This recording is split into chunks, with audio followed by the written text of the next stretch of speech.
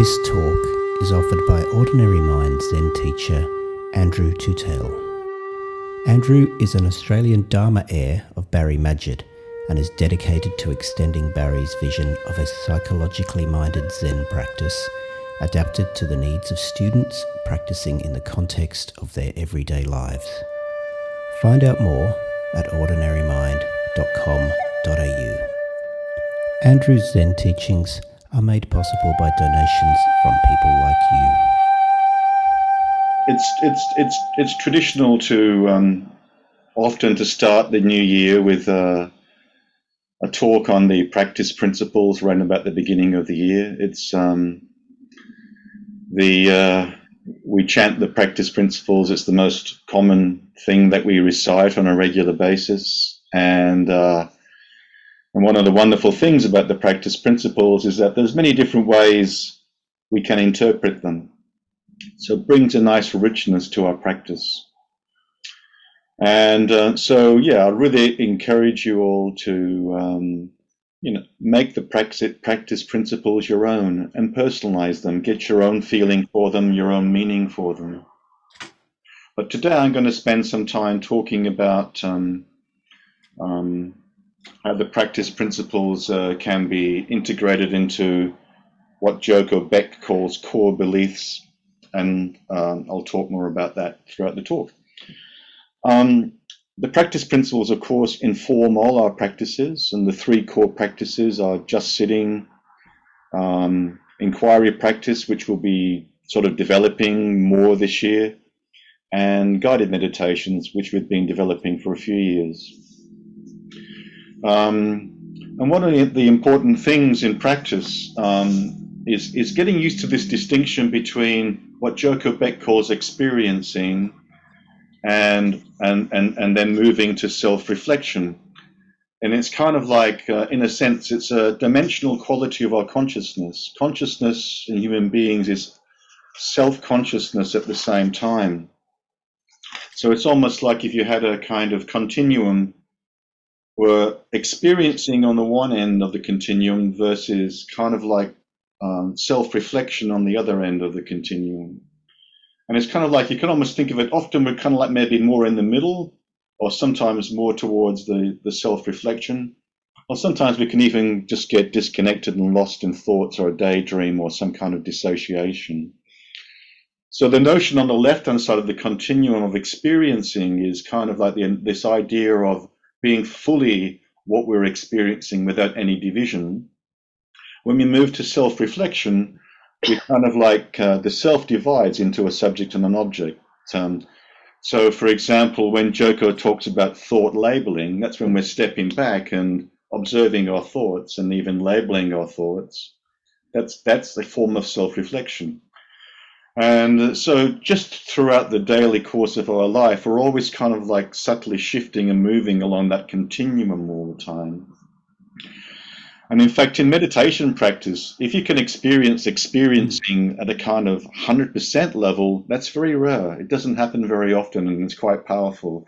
Most of the time, if you're experiencing about 90 to 80% of the self, that's good. But so continue to clarify that, and we ask questions about that. So all these core practices are awareness practices complemented by self-reflection.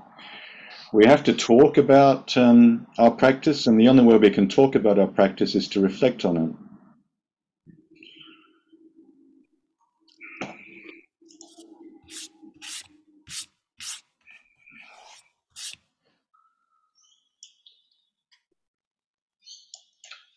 So we can also make a distinction between formal practice and the rest of our life, in a sense. So just sitting, guided meditations, and sometimes inquiry are formal practices with a beginning and an end. So we might sit for 40 minutes. We might do a guided meditation for 40 minutes. We might do an inquiry interview for 40 minutes. But in a sense, we want to bring this notion of experiencing and inquiry into our everyday life, into our life, so that living our life becomes our practice, life as it is, our teacher. Hence, in a sense, every moment we are practicing, even when we are suffering, or especially when we are suffering. So this year we've started a reading group, and we started with selected chapters from Joko Beck's posthumous book, Ordinary Wonder. We started that on Friday, and we'll be meeting every Friday. And it's okay if you don't have to attend every Friday, but if you can drop in sometimes, that's really good. So we started in section 2 of the book, and that's where she talks about and begins talking about core beliefs.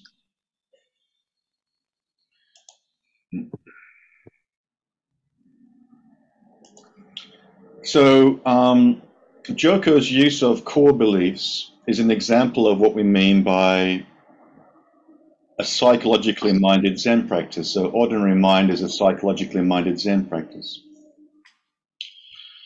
So you will not find any discussion of core beliefs in traditional Zen teaching. Some Sangha members who have not studied psychology are interested in getting to a better understanding of what we call psychological practice. So I don't want to give the impression that everyone needs to study psychology or psychotherapy to be a good Zen student. So, Joko Beck wasn't a psychologist. I think a lot of what she talks about can be grounded in developmental psychology. But for our purposes, we can keep the discussion at a fairly generic level. The ideas are not overly complex, so I think they are quite accessible and useful to everyone, not just to psychologists or psychotherapists. So in this talk, I'm going to discuss the question of how core beliefs relate to the practice principles and to the central question in Buddhism, which is suffering and the ending of suffering. To me, that's the most important task that we're all participating in. So I will start by contextualizing the practice principles in the 4 noble truths or tasks, which nearly all of you would be familiar with if you've studied some Buddhism. And then I will give a brief introduction to the theory of core beliefs and survival strategies, and finish by linking the core beliefs and strategies to the metaphor of the self-centered dream and the ending of suffering.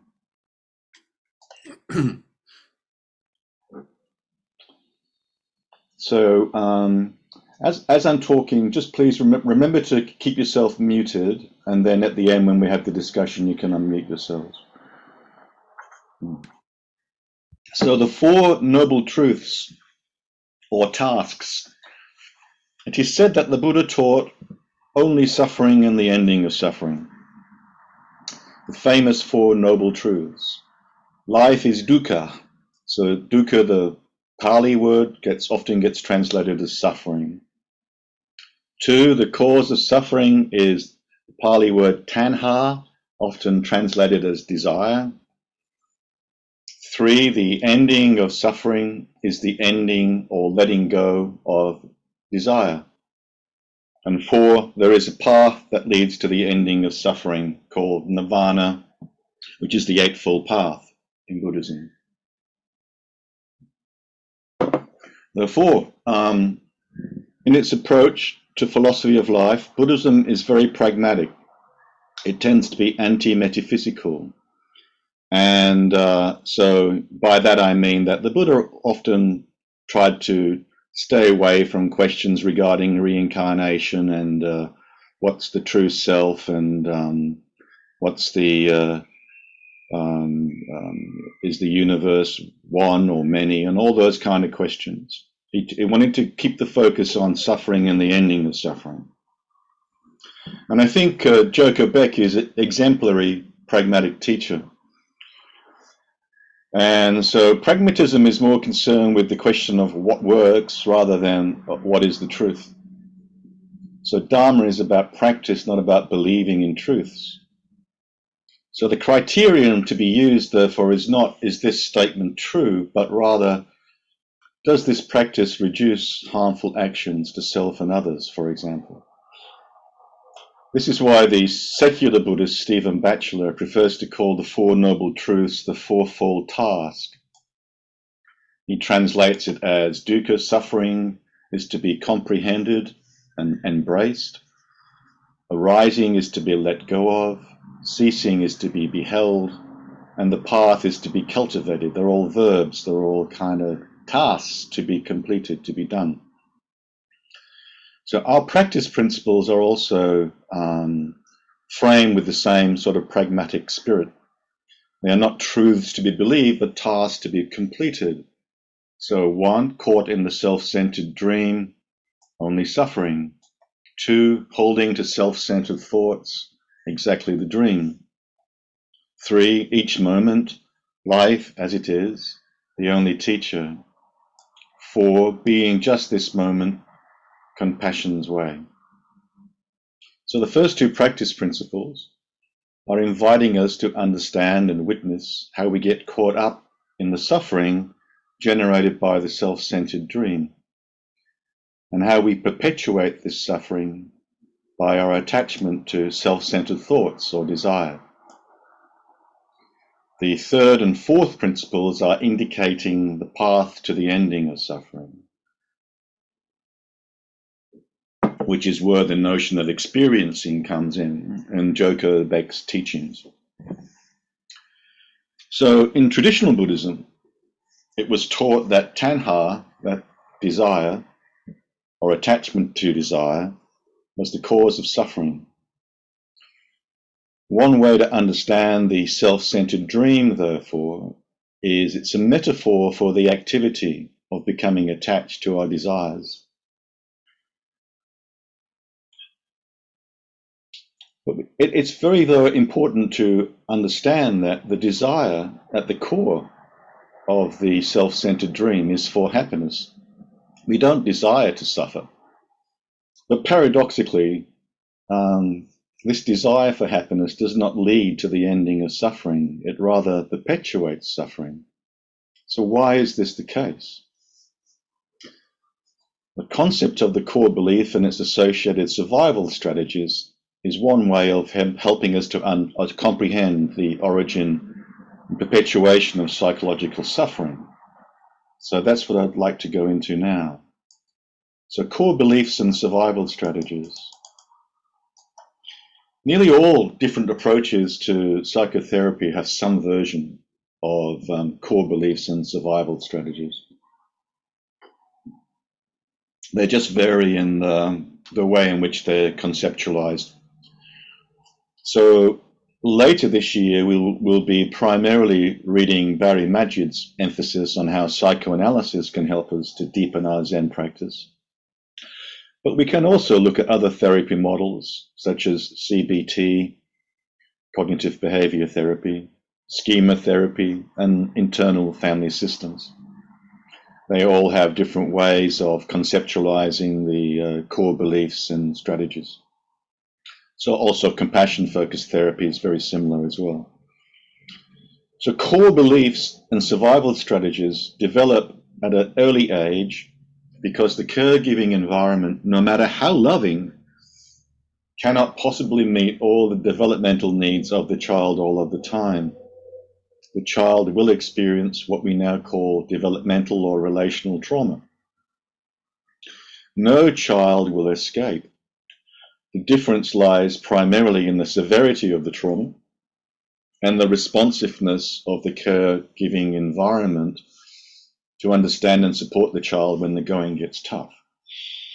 So when you have a responsive caregiving environment and the child has a difficult time, the child's sense of safety and being understood increases the child's resilience. But not every child, of course, gets that kind of understanding. So it's not an equal or level playing field in terms of attachment experiences. So core beliefs arise as a template, like a blueprint or a template of self, others, and the world to guide the child's psychological survival and to get its needs met as best as it can. There are many needs, some more basic than others, such as food, clothing, and shelter. But we also know that the psychological needs for a safe, trusting, and empathic environment are also critical for development, especially during the crucial first 3 years when the brain is growing at an exponential rate. And we're talking about universal human needs, no matter what particular culture we may be born into. Needs for safety, stability, nurturance, and acceptance. Needs for autonomy, competence, and a sense of identity. For the freedom to express one's needs and emotions. For spontaneity and play. And for a world with realistic limits which fosters the emergence of self-control. Psychological health can be defined as the ability to get one's needs met in a healthy way. If the caregiving environment is not able to adequately meet the needs of the growing child, the child has to find a way to adapt, usually in maladaptive ways, to get their needs met. When the child experiences psychological injuries to their sense of self or their self-esteem, it needs to make sense out of that. At the center of the core belief is usually a painful effect of some kind, often shame-based. Because this is so painful, the child needs to adapt as best as it can to its caregiving environment and therefore develops protective strategies designed to get its needs met and to ensure the painful wound at the core of the belief does not get reopened. So, for example, if the child is persistently ignored and repeatedly criticized, it may develop a belief that I am uninteresting, or I am stupid, or I will never be good enough, or all three. I'm not quite sure exactly how I picked up my belief, but I've definitely had a core belief for many years of never being good enough, which is why I've got multiple degrees to prove how good I am. Okay, so then the child develops strategies formed on the basis of these beliefs. We may strive to do our best to take care of the grown-up's needs, for example, and get some sense of acknowledgement as a reward. Or we might develop a strategy of looking after the needs of others, doing our best so that people will like us. Or we may overcompensate and strive to be our best at everything. We may become a perfectionist. Over time, these core beliefs and strategies operate automatically outside of our awareness, and we carry them into our adult lives. So for example, Joko tells the following story in her book, Ordinary Wonder. I'll just read it out to you to give you another sense of all of that. So she says, I once knew a little boy who had a difficult and punishing father. This father was very strict. He yelled a lot, and occasionally he hit his son. Now, naturally, this little kid had to do something to survive. He tried yelling back. That didn't work at all. He got physically punished if he did that. He tried ignoring his father. That didn't work. He tried agreeing. That didn't always work. Eventually, he found that the survival strategy that worked best was to be very quiet and docile. He became a sweet little boy who was almost invisible. That didn't work perfectly, but for whatever reason, it worked best, and he was able to occasionally get a little peace. After a while, the boy began to unconsciously respond to everything in his life with this same strategy. If something happened that he didn't like, he would shrink from it and try to disappear. The strategy became automated, and as he grew into a young man, he used it in just about every situation. It might have been a very poor strategy for some situations and a great strategy for others, but it didn't matter. It was now his habit. And more than that, it was his basic strategy. He no longer had any choice. Whatever difficulties entered his life, he stepped back and tried to become invisible. And she goes on a bit longer, but I'll stop there. So that's in the book on page 35 to 36. So as we carry these beliefs and strategies into our adult lives, we then experience situational triggers and emotional reactions. So our core beliefs, which are operating outside of our awareness, get triggered and activated. So, for example, if I failed an exam or if a teacher was critical of me, that might trigger my core belief that I'm never good enough, and that would be maybe spin into an emotional reaction of some kind. So this emotional reaction then creates a kind of self-state. So in the same way that we can start to recognize our core beliefs as traits that have continuity over time, we can start to recognize states which come and go with variations in frequency and intensity. One of the ways you can sort of have some sense of progress in practice, if I can use that word, is the reduction in the frequency and intensity of reactive states. So hopefully after you've been practicing for a few years, you notice that. So often when triggered, we may experience a vulnerable childlike state. So for example, we may blush and feel ashamed, or we might fly into a temper tantrum. When we are activated, we have some kind of reaction. And then that often triggers a self state and one of our strategies. So when this happens, our normal sort of healthy adult part of the self is literally hijacked by the more immature part of the self. And these states, or parts as they are sometimes called, tend to parallel our flight, fight, or freeze responses that are wired into our neurobiology. So we may react with anger if we kind of like tend towards fighting, or we may withdraw and go very quiet to the point of disappearing if we tend to go into a flight mode or a freeze mode. And that all varies depending on the situation. So there are times when I may get angry, but there have been times when I kind of like frozen and gone really quiet. Now I want to talk about the how we relate this to the self-centered dream that we talk about in the practice principles. How does all this fit with the practice principles? So let's start with the first truth. Life is suffering.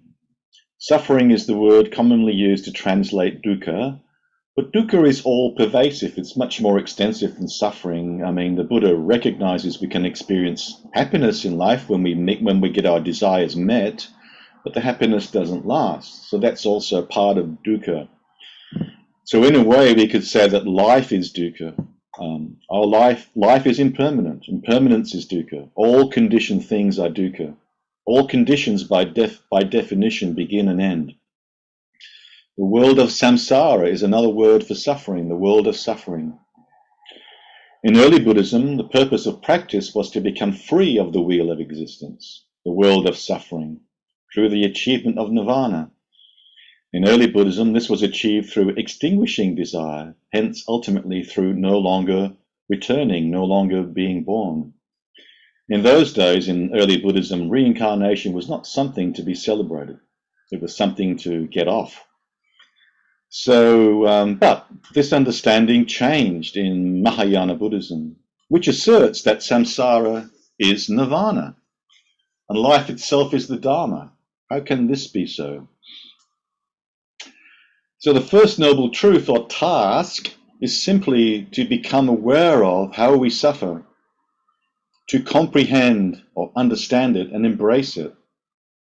The second and third noble truth or task is to see clearly how suffering arises and ceases.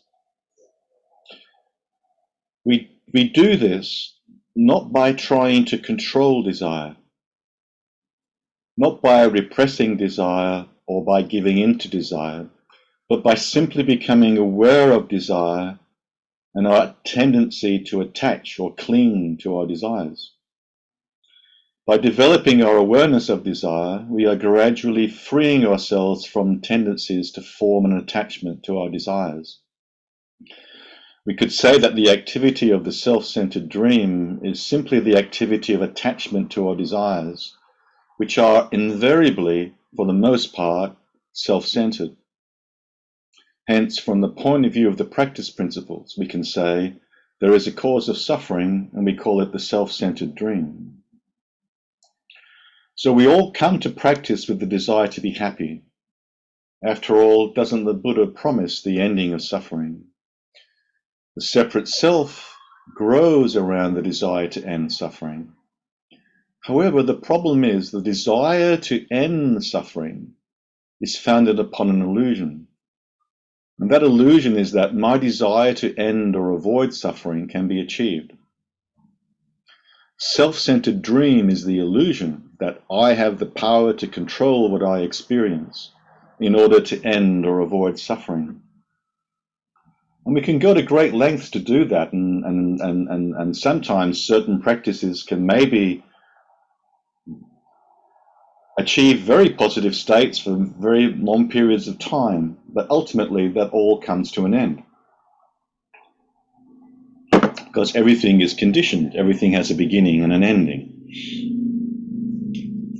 So, as we have seen in the discussion about core beliefs, the separate self comes into being by trying its best to survive and limit the suffering it has already experienced. So the means of avoiding suffering, the self-centered dream, continues to perpetuate suffering. Holding to self-centered thoughts is a description of desire, or rather our attachment to desire. This is a key distinction. We need to make a distinction between desire and attachment to desire. So attachment works both as a form of grasping or holding, I desire this state to continue, or as a form of aversion, I desire this state to cease. It's the attachment to the fantasy of control that perpetuates the self-centered dream, the fantasy that life can be made to conform to my requirements of how I wish it to be. Therefore, we are continually adding to our suffering by the illusion that we can avoid suffering. Therefore, we need to let go of our desire to avoid suffering.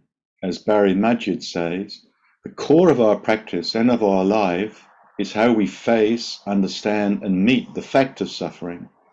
Suffering is not an optional or controllable or removable part of life. It is intrinsic to what life is all about. Life is suffering. However, life is also nirvana. How can this be? So the second truth or task is becoming aware of the cause of suffering, which is the attachment to desire, which we express in the second line of the practice principles with the metaphor holding to self-centered thoughts. So what is desire?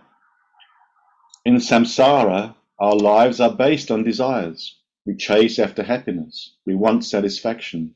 So we pursue our desires. We run after things we want and away from things we dislike.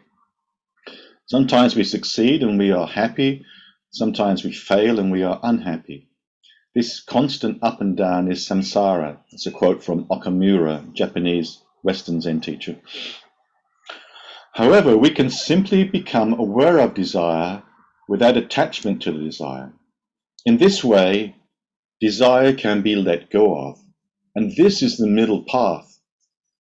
Remember, when the Buddha was a young man, all his desires were satisfied. That's the metaphor. Then he did all his renunciations in his attempt to get rid of desire. That didn't work neither. So the middle path, the middle way between attachment to desire, the repression of desire, and the repression of desire, both two sides of the same coin,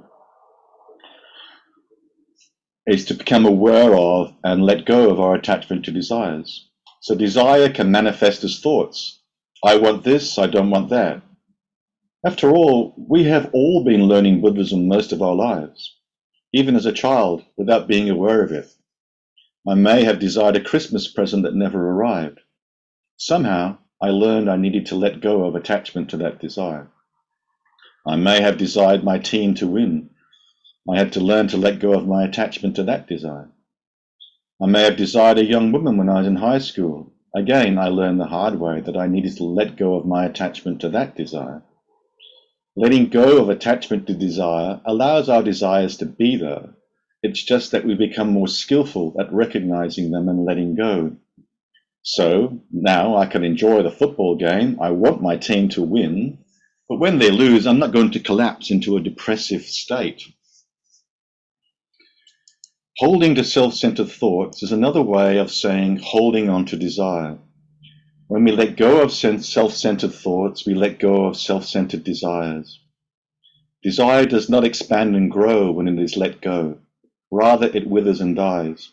It is precisely by letting go of desire that desire ceases. That means that what was perpetuating the desire, what was keeping it from fading away, was the very fact of holding on to it, trying to control it. Holding on is synonymous with trying to control. The self-centered dream is the dream of control. The self-centered dream is the dream of exercising our will to control what happens in our life. Remember, we all start off as infants, being at the center of the universe. We dream of controlling everything.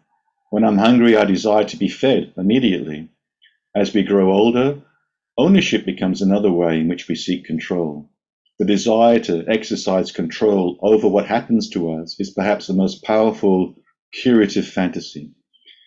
Another word for control is expectation. To desire something is to project into the future a definite expectation. These definite expectations come from the past. We want something in the future to match something we had in the past. In Joko Beck's first book, Everyday Zen, there is a chapter titled Aspiration and Expectation. Joko says the whole practice of Zen comes out of our aspiration. At the same time, we should practice without any expectation. What is the difference between aspiration and expectation? Joko tells us aspiration is nothing but our own true nature seeking to realize and express itself. Aspiration is always intrinsically satisfying. Expectation, on the other hand, is always unsatisfying because it comes from our little minds, our egos, hence the perpetuation of suffering.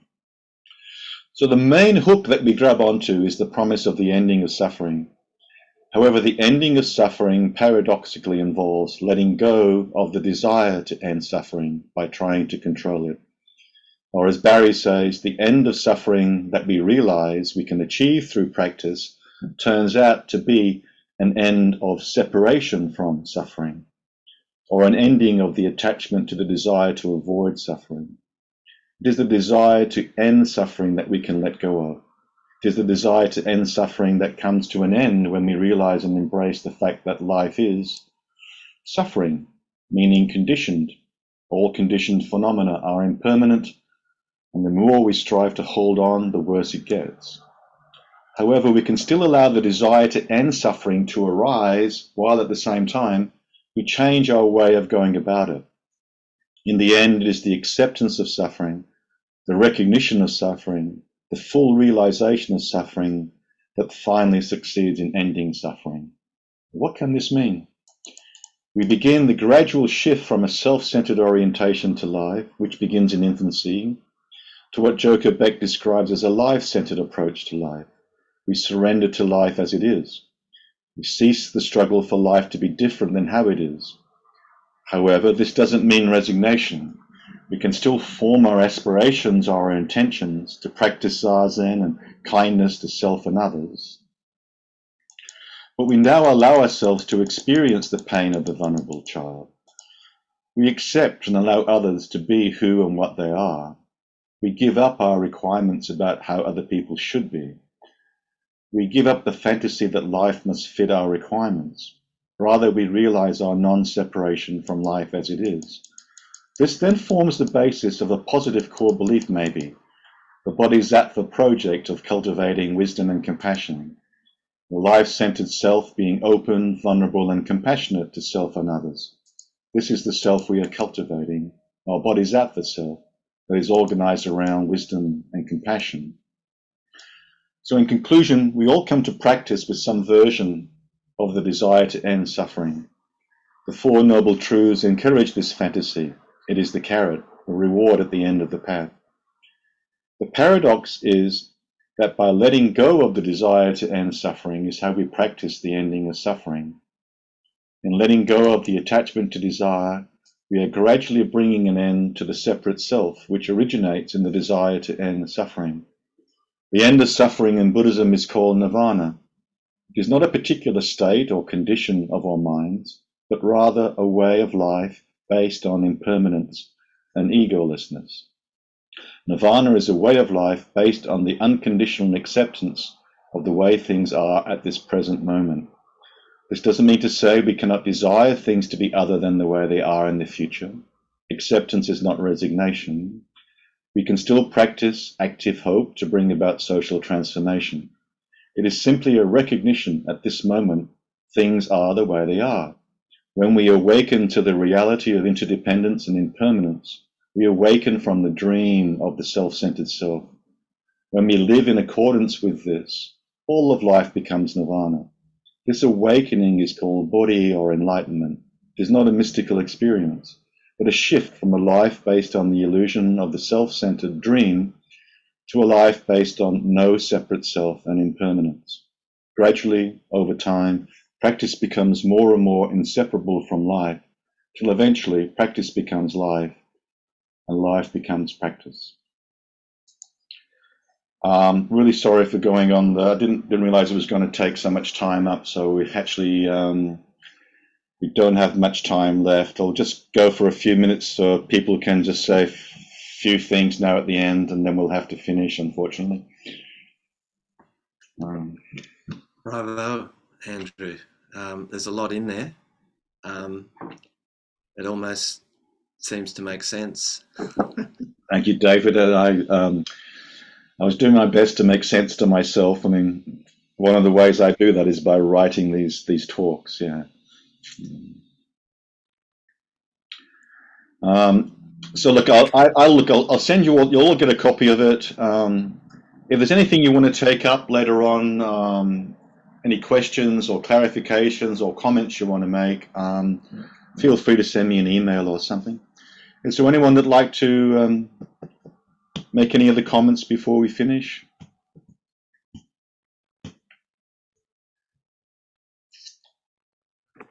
Thank you, Andrew. Yes, that was pretty amazing.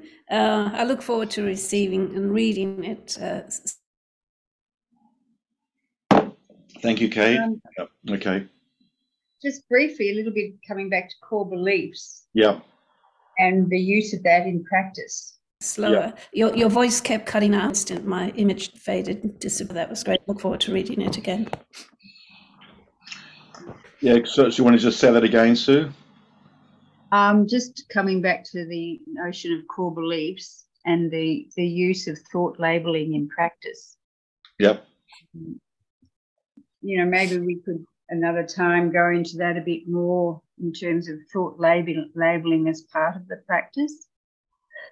And yeah, that's really good. I mean, I'll just say a couple of things. I mean, the way Joko Beck talks about that is that for a certain period of time during formal Zazen, one can practice thought labeling. She suggests maybe do it for about 5 minutes or so, and she just basically just says, just label the thought to yourself. Having the thought that I don't have enough money in the bank this week, and you just say to yourself, having the thought, I don't have enough money in the bank this week.